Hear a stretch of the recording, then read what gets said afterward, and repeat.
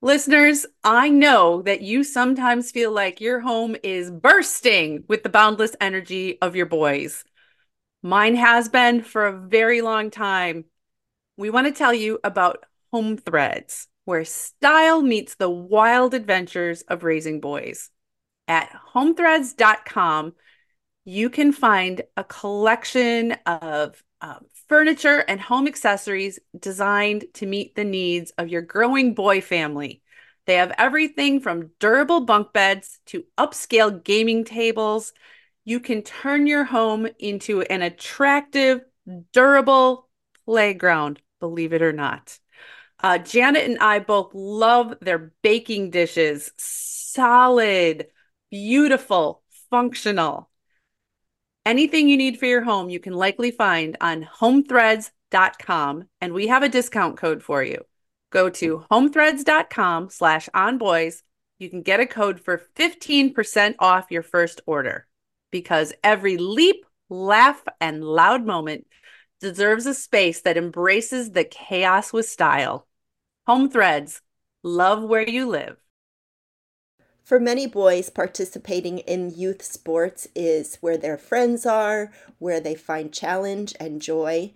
But for you, for your family, it might feel like a little too much. Stay tuned to find out how to balance sports and family life.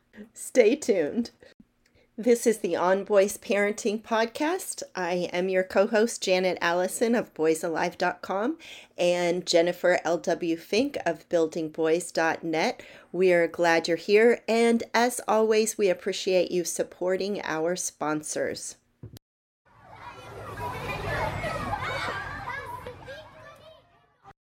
Is your son involved in baseball or football or soccer or hockey or gymnastics or swimming?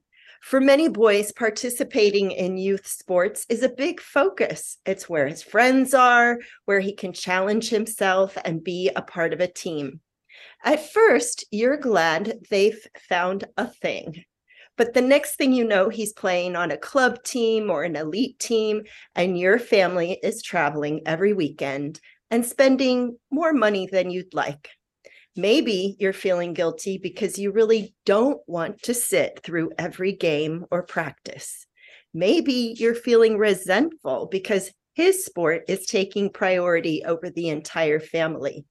While youth sports are supposed to be fun and a great way to get exercise, practice teamwork, and build resilience, youth sports have also become big business to the tune of $19 billion per year here in the US. That's more than the National Football League. Our guest today is an athlete, a coach, a mom of three, a reporter, and the author of a new book, Take Back the Game: How Money and Mania Are Ruining Kids' Sports and Why It Matters. Welcome, Linda Flanagan. Thank you so much for having me. I'm happy to be here. So, playing sports now, it isn't quite like it was when we were kids playing kickball in the back parking lot. What has happened?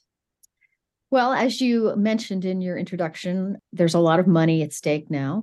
Youth sports have become a giant industry, and this was not the case, certainly when I was growing up, and likely when you were growing up. What used to be sort of publicly funded, low cost, local sports options for kids, which is, I indulged in as when I was growing up, and my siblings, has now, as public funding has retreated, there's private companies and clubs and have stepped in to fill that void. So now there's more and more options being bandied about before parents. Mm-hmm. So one is the money, but that's not strict. It's not only money. I think what I identify as the second cause, I think, is the most interesting. And that's the change in perspective on childhood and the changed understanding of what we owe our kids as adults. Again, when you were growing up, when I was growing up, My parents were very, they certainly loved me and my siblings, but their lives did not revolve around our schedules. Exactly. I was on a swim team. I remember getting up early, riding my bike to practice. My mom never dropped me off at practice. She Right. might have come to the meets, but that was it. I was on my own otherwise. Well, and it was your thing. I'm sure she Mhm. wanted you to do it, like good for Mhm. you. That's I think most parents want their kids to be active, get out of the house. They were all for it. It just wasn't their consuming preoccupation as it Mhm. has become. And that's because of this changed understanding of what parents owe their kids and our view of childhood. Children are more scarce, so they're more precious. Divorce rates have, obviously climbed in the last several decades. There's exaggerated fear of stranger danger. So all this has led Mhm. contemporary parents to schedule activities in the middle and upper classes in particular, to schedule activities.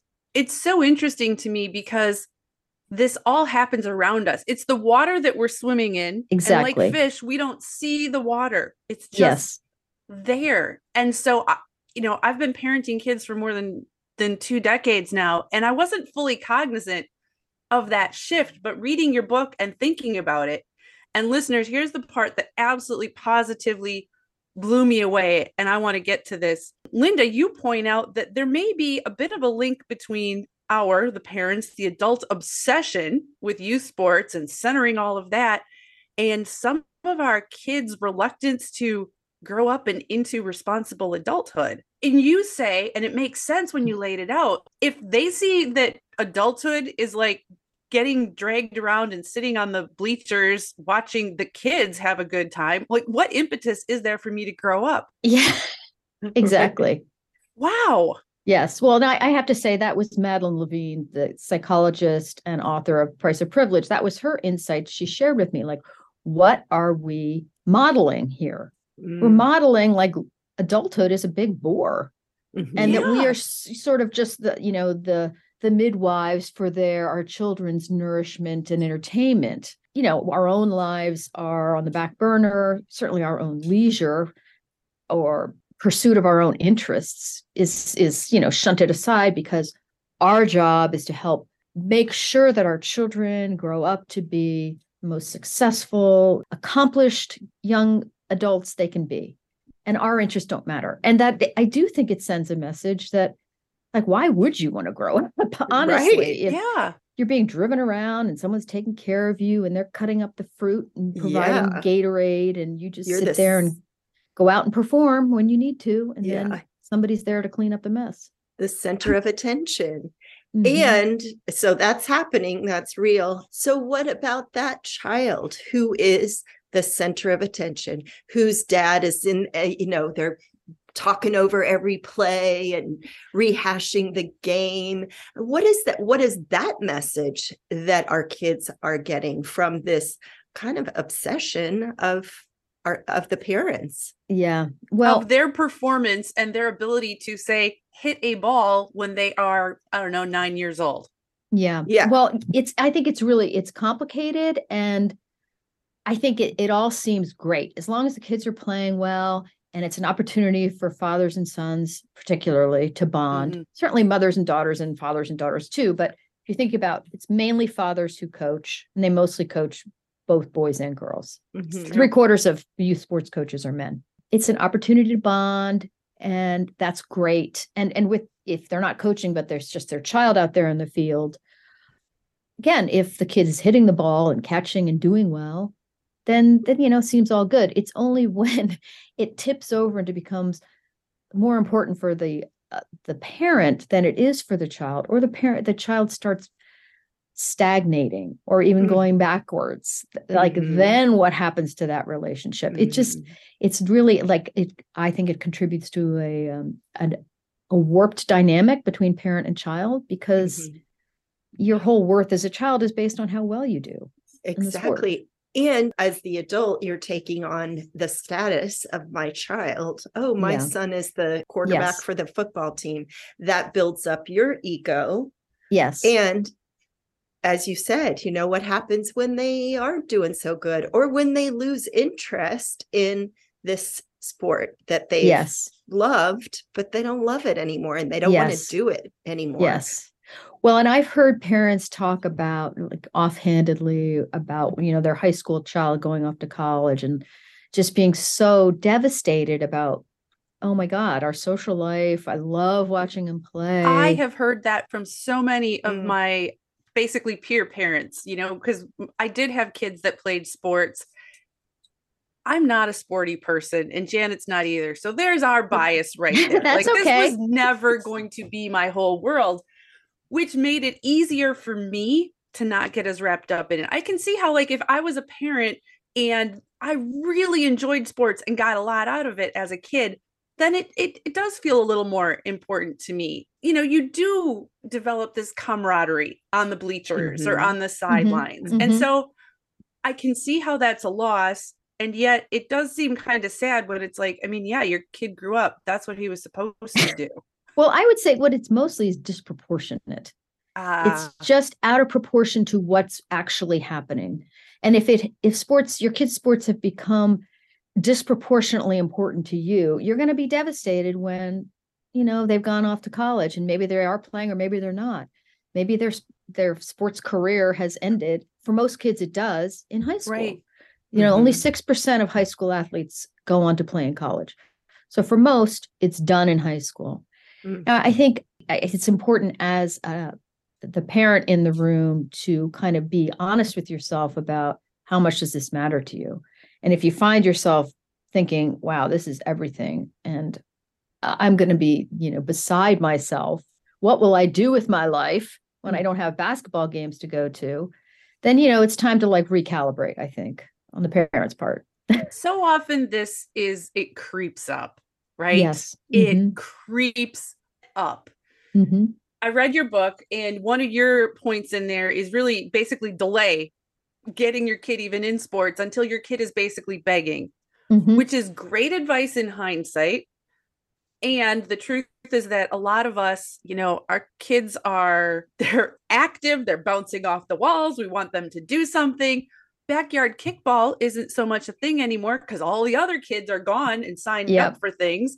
So with great intent, we sign our kids up for t-ball or youth soccer. And then it just gradually escalates before you realize your whole life, besides work, your weekends, your evenings are on the bleachers or on the sidelines. Yes, or driving somewhere more. Yes. A lot of away games. Well, I do think I sympathize. I don't, in my advice to parents, I certainly don't think that the answers are easy or that, I've got it all figured out either, by the way. I think being aware of what's going on and being conscious that there are these outside factors that are elevating the importance of sports, that they're not actually any more or less important than they used to be in terms of, how you turn out as an adult, but they seem so much more important. That being said, I felt the same pressure. I had to get the kids out of the house, and what are you going to do? I do think it's important to delay, but in particular, delay the serious sports. I think doing rec stuff, recreation league, local, soon is fine. Why not? I don't see that there's any harm in it. There's harm in it when it becomes all consuming, and it's all about moderation and proportionality again. That word, I think, keeping things in perspective and in proportion. I think young kids playing rec games, rec sports is great at a young age. There's not any harm in it. I don't think it's going to give them some giant advantage athletically. I mean, that's a part of this rat race is about let's start them younger and younger, make it more serious, younger and younger. And that's not helping anybody. What I would encourage parents to do is encourage activity at all levels, organized, disorganized, outdoors as much as possible. And if the only option is rec soccer or rec basketball and it's organized, I don't think there's any great harm in that. For the most part, keep your eyes open, check out the coaches. It's when it gets to, the club, expensive commitment, you have to play 2 seasons when you're 9 years old. Right. That kind of stuff is where I think it's not a mistake to pause and say, hold on, what are we doing here? How much do you love this? And if your child is absolutely wild about a sport and is like so determined that this is really what they want to do, I would never suggest that that's a bad idea to let them do that if you have the resources. It's just that you had to go in with your eyes open and recognize that there's going to just be more and more. You're going to have to put boundaries around it because there's going to be more and more requests and demands on your time, on your kids' time, and be prepared to say no, like have some boundaries for where you're going to say, no, we are not going to give up our summer for travel baseball, say, Right. or a tournament in a distant state. We're just not doing it. And like we'll bear the consequences. Yeah. Well, and I'm thinking of a particular client of mine whose son loves baseball and their summers are taken up with, got to travel to Las Vegas and do that tournament. And it's so much for the family, although they're willing to do it and they have the monetary resources to do it. And it's hard to say no when your son loves it, is obsessed with it. So bringing that balance in, you're going against the grain. Yes, that's right. Establishing some limits, I think, does go against the grain when others are willing to do whatever, you pay whatever it costs, do whatever it takes. But, I think it also comes back to being honest about what you want from this as a parent. What is the goal here? Are we supporting our child's sport because he loves baseball and if he stops tomorrow, it will have been a good experience? Or are we doing this because, it's going to help him to get in better college and who knows, maybe he'll be drafted, if there's some like big dream down the road, not to say it's bad to have dreams, but that there are very few athletes make it to, are even recruited, let alone play at a higher level beyond that. Yeah. So if the family can do it, the child really does love it, and it's not affecting other siblings. See, all of these factors, it most likely is going to affect the other siblings. It might affect the marriage. There's a big cost that I think parents need to be aware of if they're not already by going through it. I think we would be remiss if we didn't talk about equity here and how youth sports is expensive and it is time consuming. And if you have a family where both parents are working or there's a solo parent, this is going to be a tough road. Yes. Well, it's become a class-based. Youth sports have become sort of class-based. Participation is class-based because so much of sports, the competition, where the action is in the private stuff. And if you can't afford it, or you're a single parent and maybe you have more than one child and you can't be driving all over the place on weekends, maybe you have work at night, who knows? There's many barriers to participation if you're not wealthy and two-parent household. And you can just, somehow it's hard enough for the two-parent households who can afford it. It's just not going to happen for those kids who come from low-income homes. Well, and because of this proliferation of the travel teams, the elite teams, and because many of the coaches, even at that level, are still volunteer coaches, and there's still only so many people willing, all the resources go that direction, and you don't have anybody even left to play in the rec leagues that may be more affordable. So there's that collapse of that, and there's just not options if you can't pay to play. Yes. Yeah, the local stuff, it may still exist, but it's like the dregs. There's the understanding among the kids that this is like the Bush League program because we couldn't afford all the good kids have left. So it's like the low income kids are left with the dregs sort of. So that's why it's so important, I think, for families with means to stick with the stuff, stick with the local low cost programs. And it also does so much more for a community. I saw this in our town when our son played on the rec programs. It was so great because he got to know so many kids from different neighborhoods. It made the transition to middle school that much easier because he knew these kids from other elementary schools. Suddenly, going to middle school wasn't this foreign thing because he knew many kids from these teams. And parents, my husband and I met all these other parents we wouldn't have met from different walks of life because our kids were on the same team, and we would go to sit there on the sides on a Saturday. And they were local, so it wasn't like the whole day. It was like a nice little a way to spend time with your child and your spouse, if you have one, and with your neighbors in a very kind of relaxing way. That's what is lost when it's when it's privatized and wealthy flee to the best team because they want to give their kid the best advantage to make it to the next level. And you know the story. I hear from parents all the time how bath time can be such an ordeal. And yet bath time can be really fun. In fact, here in the very cold winter, we use bath time as an activity.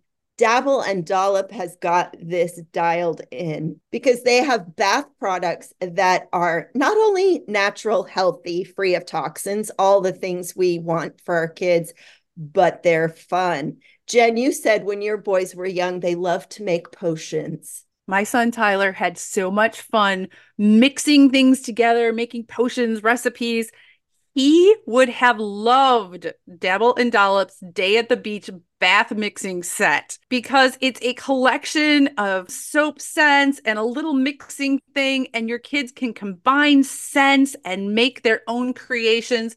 It is exactly the kind of thing that can turn bath time into a fun, enjoyable, creative endeavor instead of just a fight. And I will say the bubbles have been Beau tested in the bathtub and they last. They stay bubbles for a long time. Dabble and Dollop has everything from bath time shampoos, bubble baths, body washes, conditioners, lotions, bath bombs, bath toys, and accessories. There's so many things to explore at Dabble and Dollop. Go to dabbleanddollop.com/onboys to get 20% off your first order. That's dabbleanddollop.com/onboys, 20% off for being an On Boys listener. Pushing back and setting boundaries for your family, easy to talk about right here. And it can be so hard to do, especially when you've got a kid playing a team sport, for instance. Something that I struggle with, and I do not have elite athletes, and there was never any fantasy about that in my house. You know, I had pretty average kids playing sports at a very, very average level. There were basketball tournaments, there were baseball tournaments on Sunday mornings. Really? Like, for me, it was like, when did we not at least set aside time that families could choose to go to a church service if they wanted to? But now it's a team sport. So if I pull my kid, then the team is short, and I didn't really know how to handle that. And, you know, this is a situation that comes up for parents of different faiths, different holidays, different traditions. It gets hard to set boundaries when you feel like, you know, I'm going to hurt the team. And then you've got your kid begging, oh, mom, please don't say anything, because they're concerned about their reputation.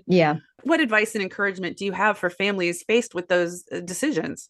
Well, I think certainly if it's like a faith-based reason, I think coaches generally will respect that, and it wouldn't affect your child's prospects on the team. Say they're not going to punish the child for missing for church. I mean, I've certainly coached many kids, Jewish kids who left early on Fridays for Shabbat, Sabbath, or had holidays they had to participate in that precluded them from being at practice. It's like, that's fine. That's no questions asked.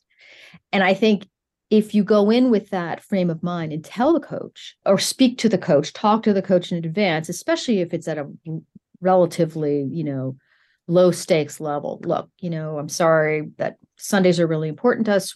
It's our family day. It's our one day of the week. Sorry if this is going to be a problem for the team, but it's a family rule. It's something, you know, just to be kind of upfront about it.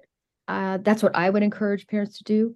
I would also try to find other like-minded parents who might feel very much the same as you. And maybe it's not for religious reasons. Maybe they want to have one day a week for family where they're not driving all over the place, that you could together talk to the coach and say, look, it's important to us.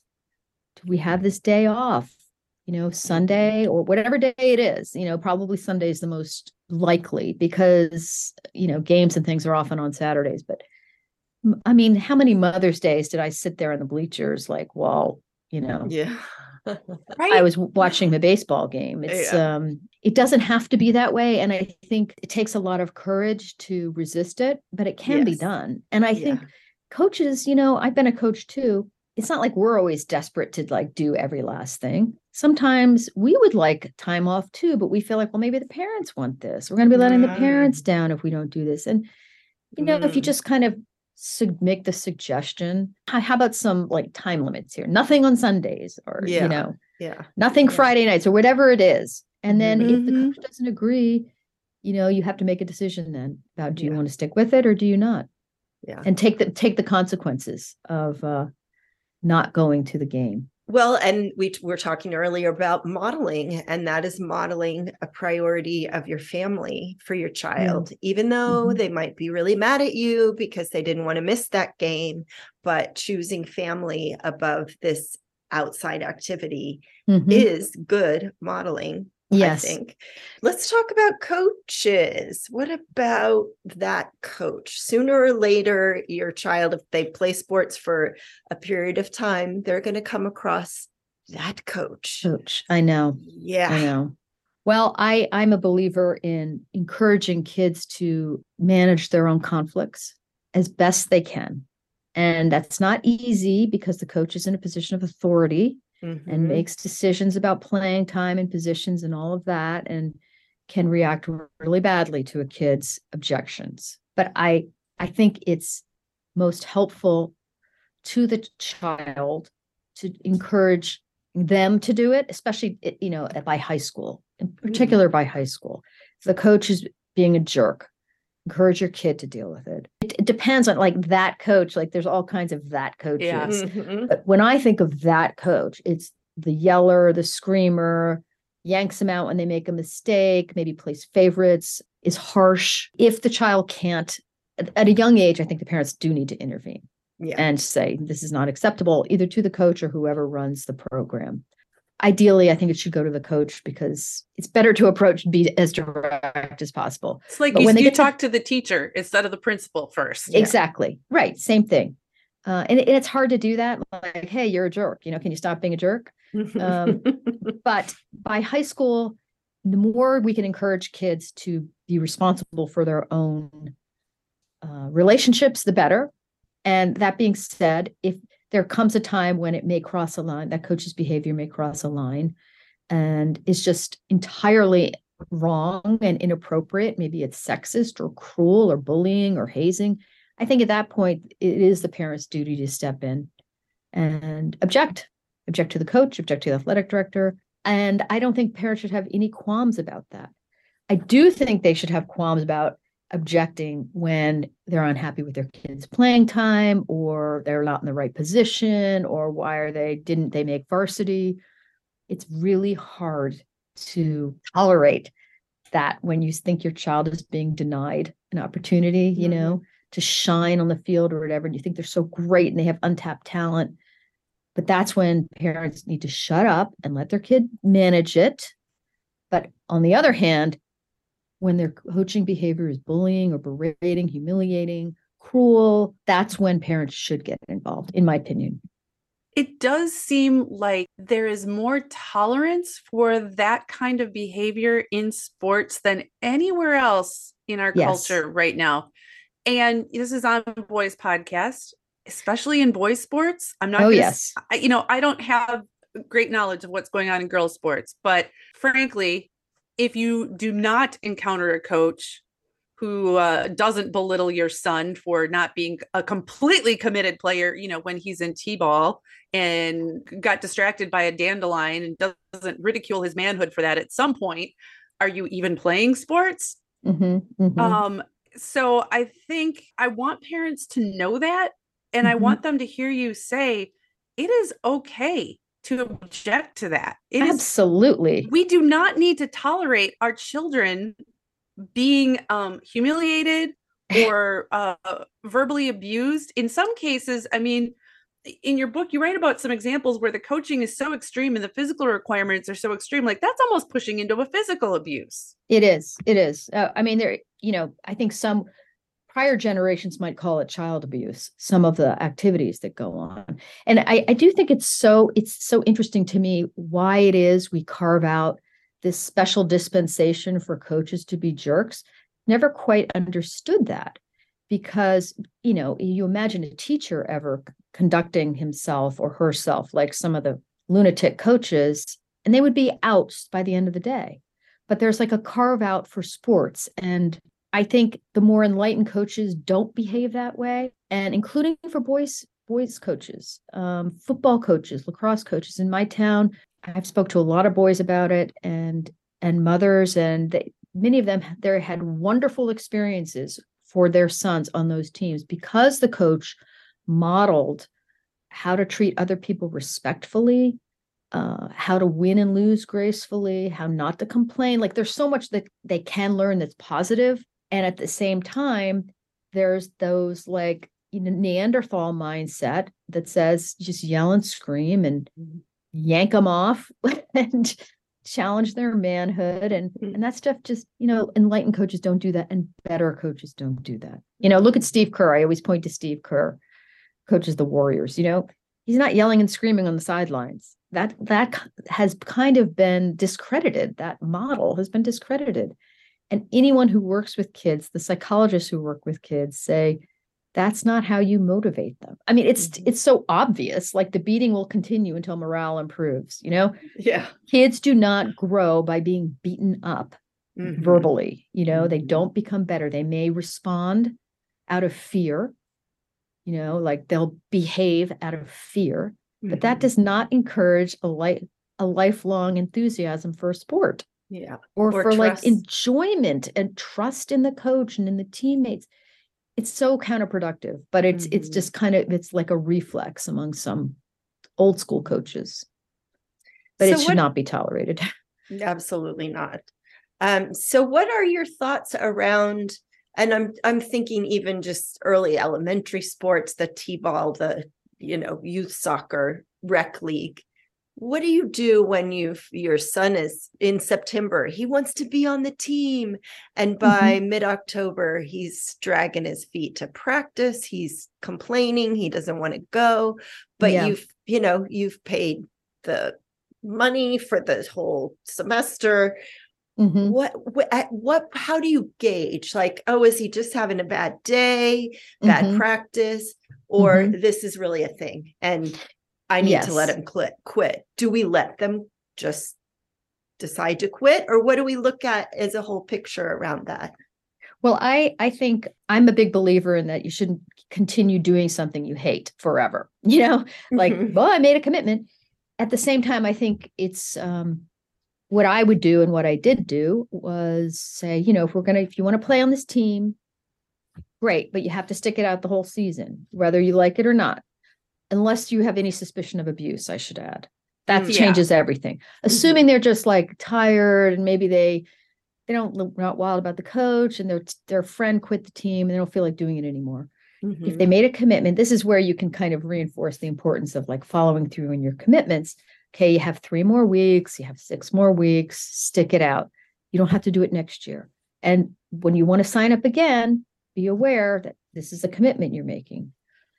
So I think it's important to stick to a commitment for a season if you've agreed to do that. At the same time, if it is, by the time they're in high school, again, finish the season. But, I think some kids have gotten this idea that suffering, this is the supreme virtue. I've got to demonstrate grit. If I'm miserable, it must be good for me. I don't believe that that's the case. By high school, if they hate the sport, finish the season and be done with it. And there's no shame in that. We should be able to move on and try new things. And maybe you're not going to be an athlete. Oh, well, do something else. That's fine. So I think quitting is okay, but I think it should generally be after the season is over, not including, of course, any kind of abuse. It's right. We would be remiss if we don't touch a little bit on the dangers and problems associated with early specialization. This happens so commonly, and it didn't used to. A 3-sport athlete used to be kind of the norm for an athlete in high school, and it's not so much anymore. Kids and parents, there's this pressure to baseball's my thing, lacrosse is my thing. And then you play that for all the seasons because you can now with your travel teams. But Yep. what you have found in your research is that this is not beneficial from a physical perspective, an athletic perspective, or a whole child perspective. Yeah. Well, I mean, and of course it stands to reason that if you're doing one thing year round, one sport, or even just one kind of position, because the specialization goes beyond just like I'm a lacrosse player. It's I'm a goalkeeper, or whatever the sport is. There are individual positions that they can train for year round. So they just develop a pitcher, say, this one skill set, and it's not healthy, physically healthy. And one way we know that is because there's been this incredible surge in overuse injuries. This is something the sports doctors talk to me about. There's this, what they call an epidemic of overuse injuries, and overuse are by definition preventable. And just think about that for a minute. Overuse injuries, overuse athletic injuries in children who are sometimes middle school age. Oh, yes. Yes. And not just, and what is even more concerning from my point of view, is some of the injuries that are happening that are traumatic, that are related to overuse because the body's in a weakened state, like tearing the ACL, which is in your knee, which is the ligament that attaches the thigh to the shin. And that injury, which is increasingly common, they've soared. The number of these injuries and surgeries to repair them have soared. And this one sports doctor said what he laments so much is that they have become normalized. It's like not that big a thing. Oh, yeah, my daughter tore her ACL. She's in 7th grade. Like, what's I think really critical for parents to know, it's not just a short-term thing. That's going to have a lifetime consequences. In 10 years, that kid may have arthritis. So your 23-year-old is going to be hobbling up and down stairs. And that's where, again, if we can just pull back briefly, look at the big picture. Right. You want your kids to be active. You want them to enjoy something. You want them to enjoy movement. These kinds of early injuries will but likely will inhibit that child, eventual adult ability to participate in sports or, do things with their kids when they're 40.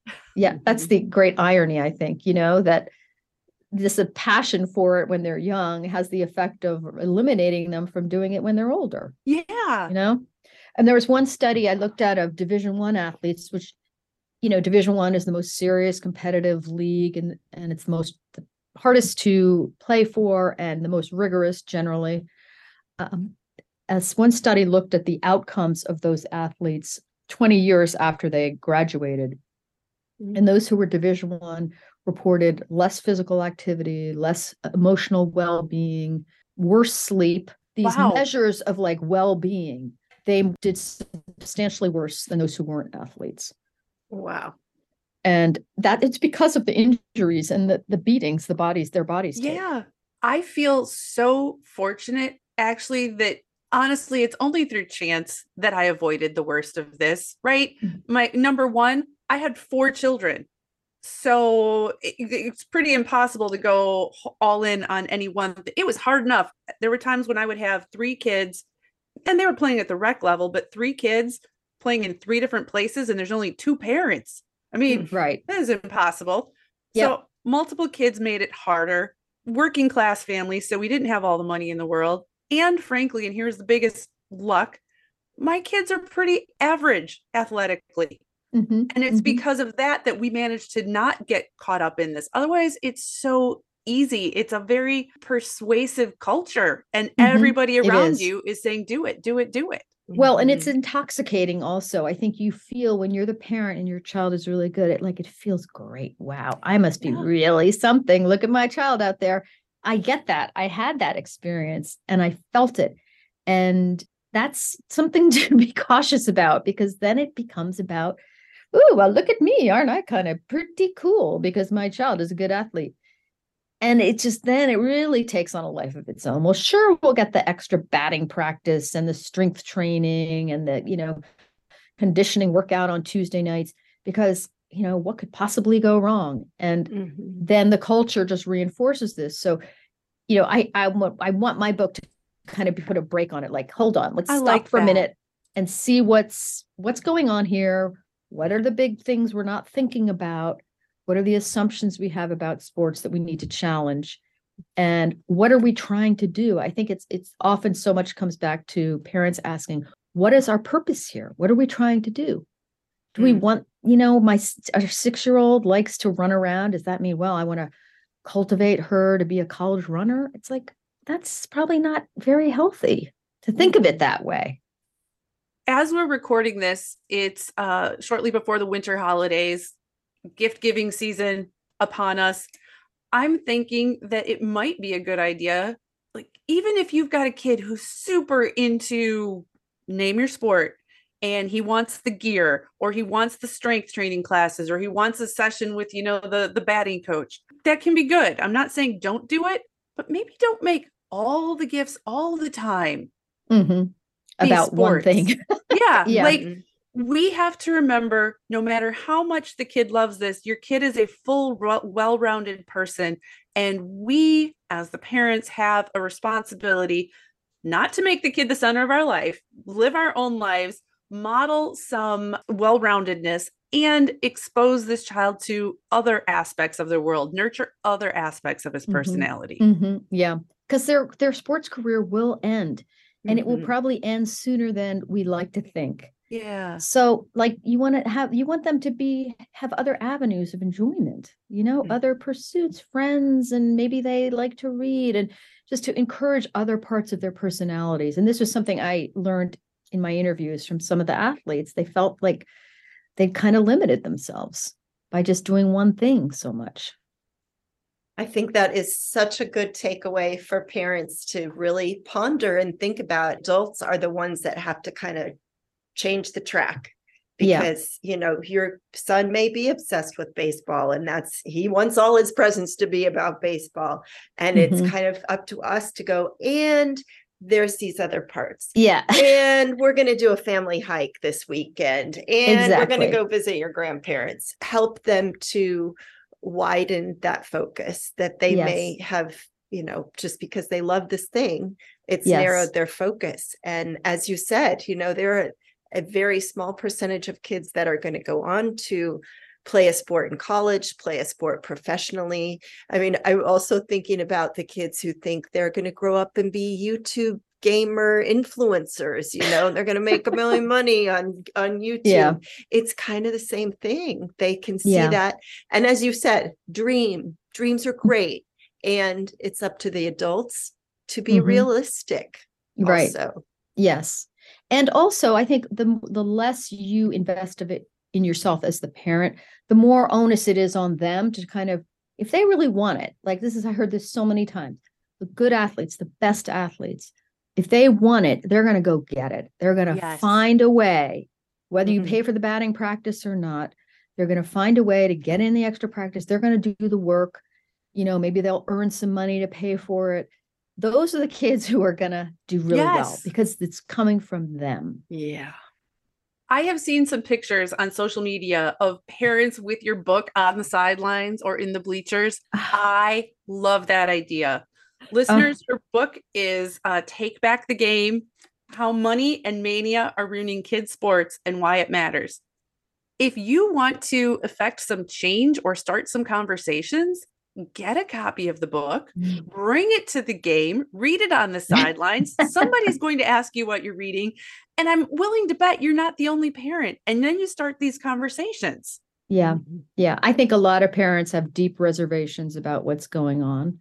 Yes. But don't kind of know how to get off the train when they're on it, or like, how can they resist when everybody else is doing it? Like, none of us knows what we're doing. I think it's we parents, we just have kids, like we do the best we can. But you look around you and, well, they're doing it, I guess. Right. Who am I to say it's not a good idea? This is support to get off the track, or to at least pause for a second. And, do we want to be on this track? Why am I sitting here on this bleacher at 7 a.m. on a Saturday, 2 hours away from home?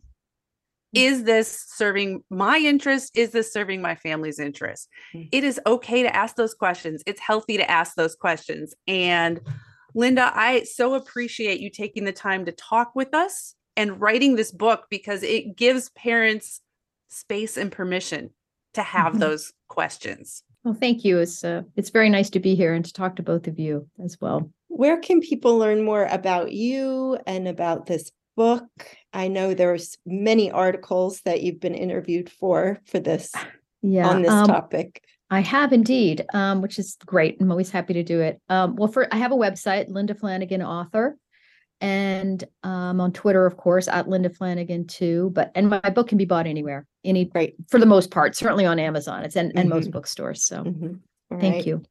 Thank you so much for shedding light on what's going on in youth sports. And Jen, I love your idea of get Linda's book, take it to the next game. I'm all for it. Yeah. Thank you so much, Linda. Okay, thank you. Nice chatting with you. We hope you've enjoyed this conversation about youth sports, and hopefully, maybe it will foster some questions and conversation in your own community. If you found this podcast valuable, please share it with a friend. And as always, we do appreciate you supporting our sponsors. We are your co-hosts, Janet Allison of boysalive.com and Jennifer L.W. Fink of buildingboys.net. And this is the On Boys Parenting Podcast.